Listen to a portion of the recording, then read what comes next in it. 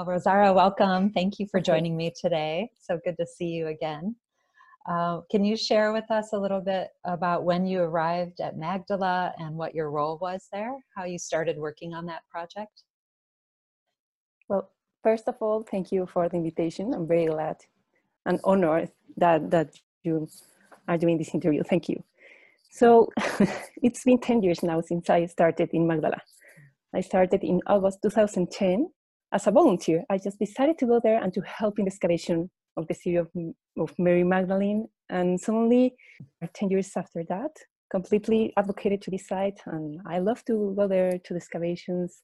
And I hope to continue. 10 years. Wow, that's a long time, which gives you a long time to ponder the site, discover what's there. And so I wanted to ask you, walking around Magdala, digging there, are there any moments when you thought, what was it like for Mary Magdalene to live here? I think everybody going to Israel, you have to visit. First, to visit Israel, and second, to visit the Holy Land. If you visit the Holy Land, then you will be immersed in the first century. At least once in your visit, you will think about, so this is how it was.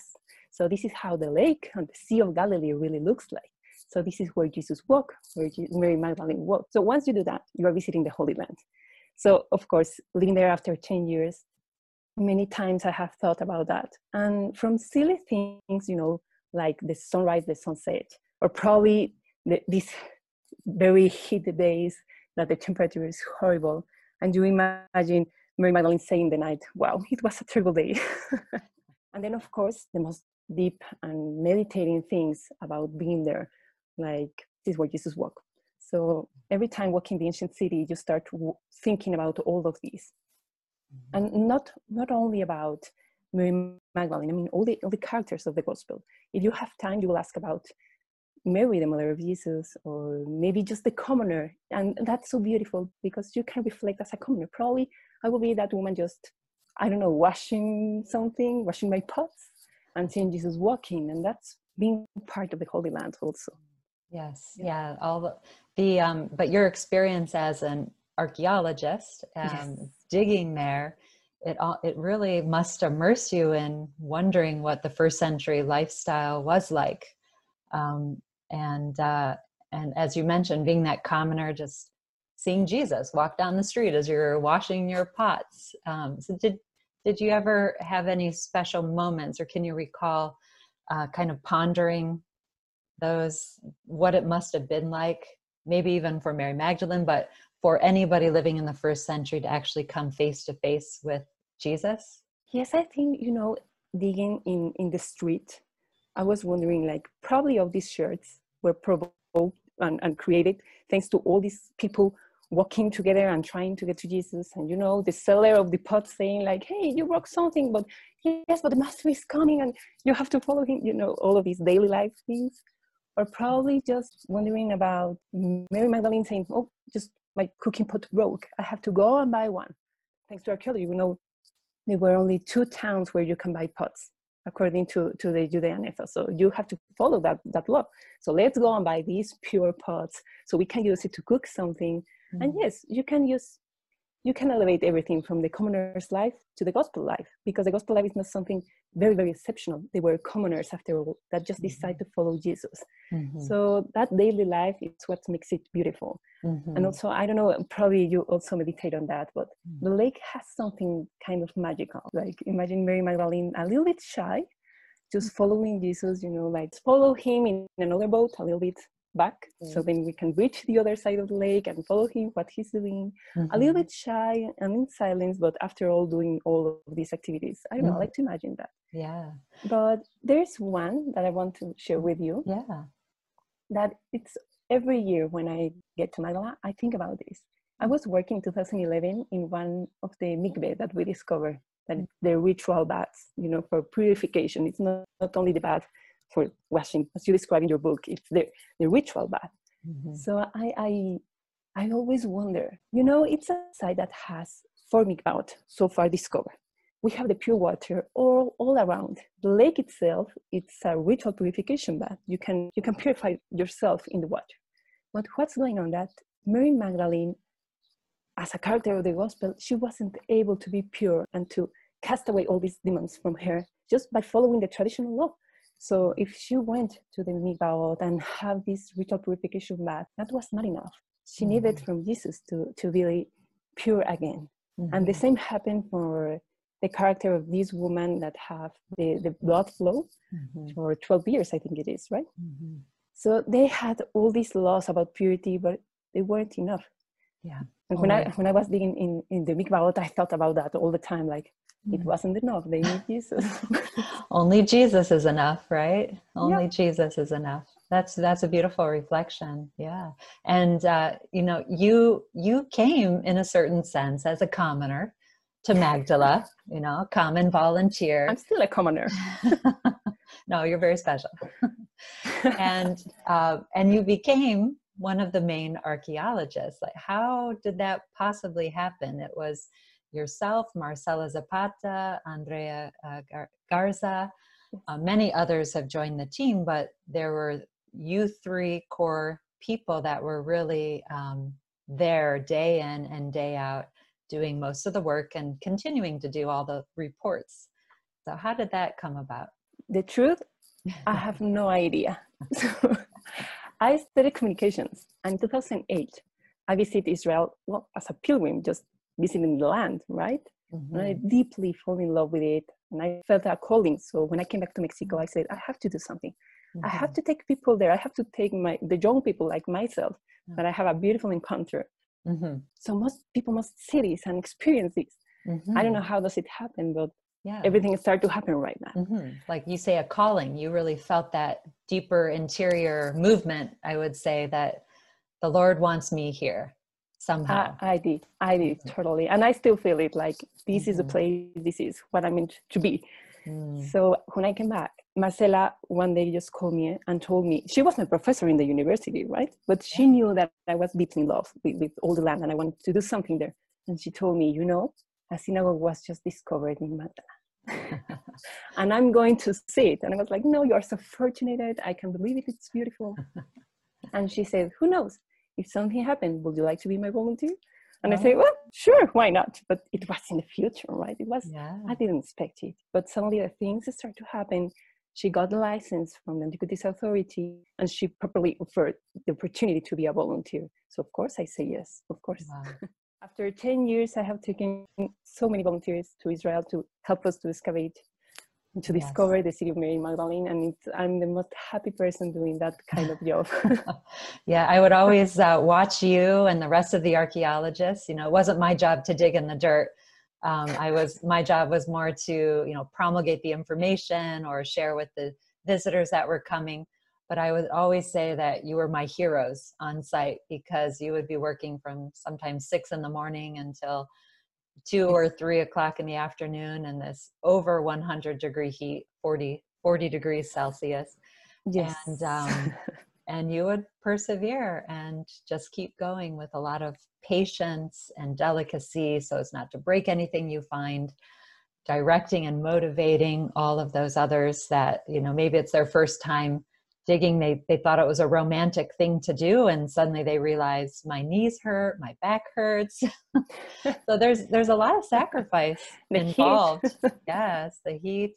There's a lot of sacrifice involved in that type of project. So what kept motivating you to keep going? You know what? I remember this story. Probably you remember him. He was a volunteer. And suddenly he was, as you said, complaining. It's the heat is horrible, the dirt. But I'm so happy here, but I'm tired. And he was working a lot. And suddenly he found a plate from the first century, actually, pottery plate. And when he found it and discovered what was it, he started crying. So for me, it was a beautiful story, because that's what moved us. The tears of someone else, or when we found a coin and go and share it with the volunteers or with the people who is working in Magdalene, and you say, hey, look, this is a coin from the first century. And you are like, wow. Yeah. That second that takes you to say, worth everything, it's worth it.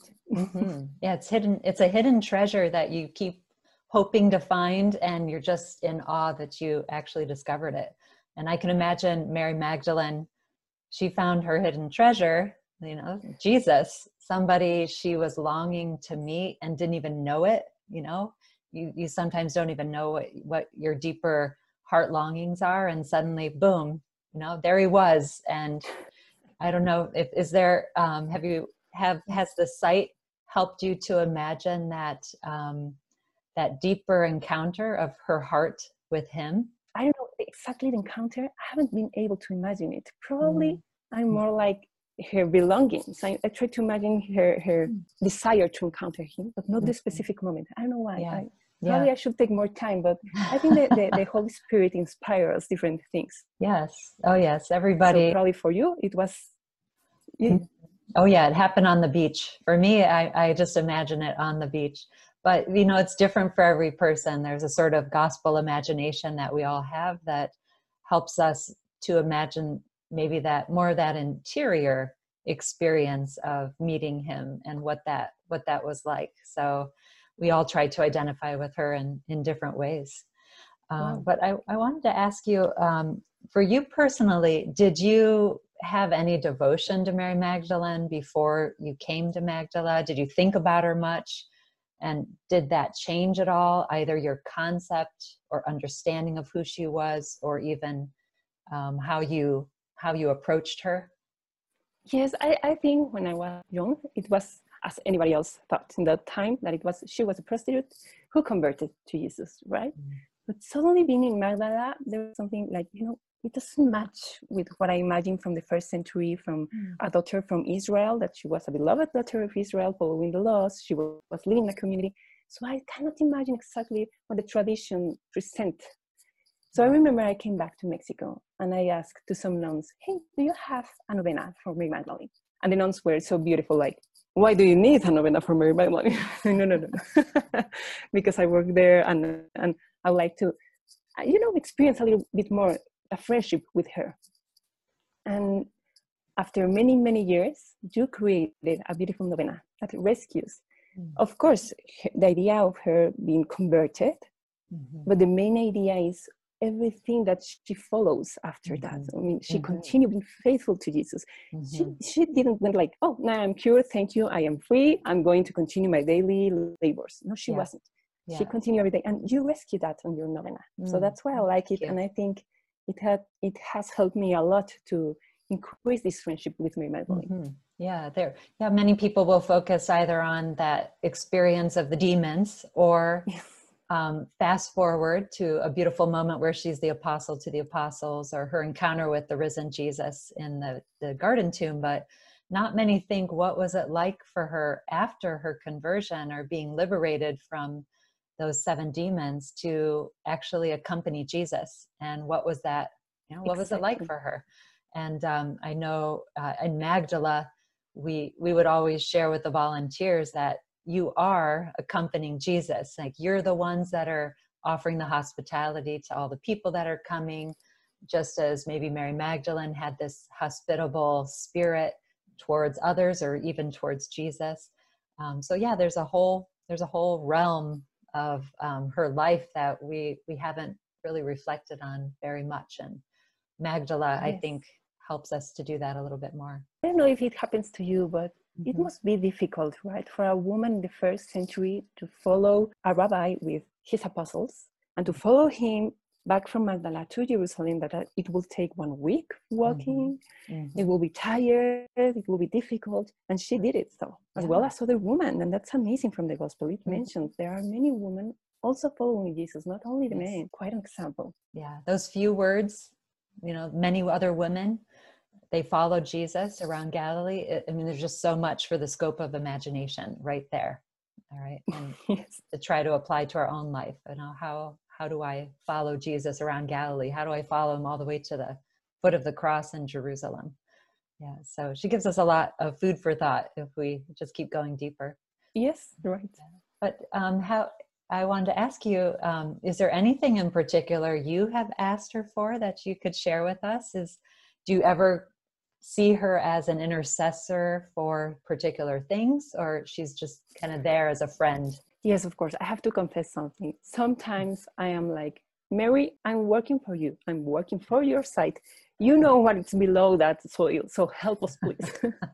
And help us, with the facilities, because after all, you have all these license, you have all these other people having commentaries, someone that it's better than you trying to get what you're doing, someone that just have a lot of things to say about what you're doing, commentaries, and sometimes it's tiring, and we need to be humble and ask for her, like, please help us, it's your site, we are working, for kingdom of God. That's the thing, that's what we are doing this. Of course, we have this professional line that it's like, we are doing archaeology, it's biblical archaeology, but we have to be very professional.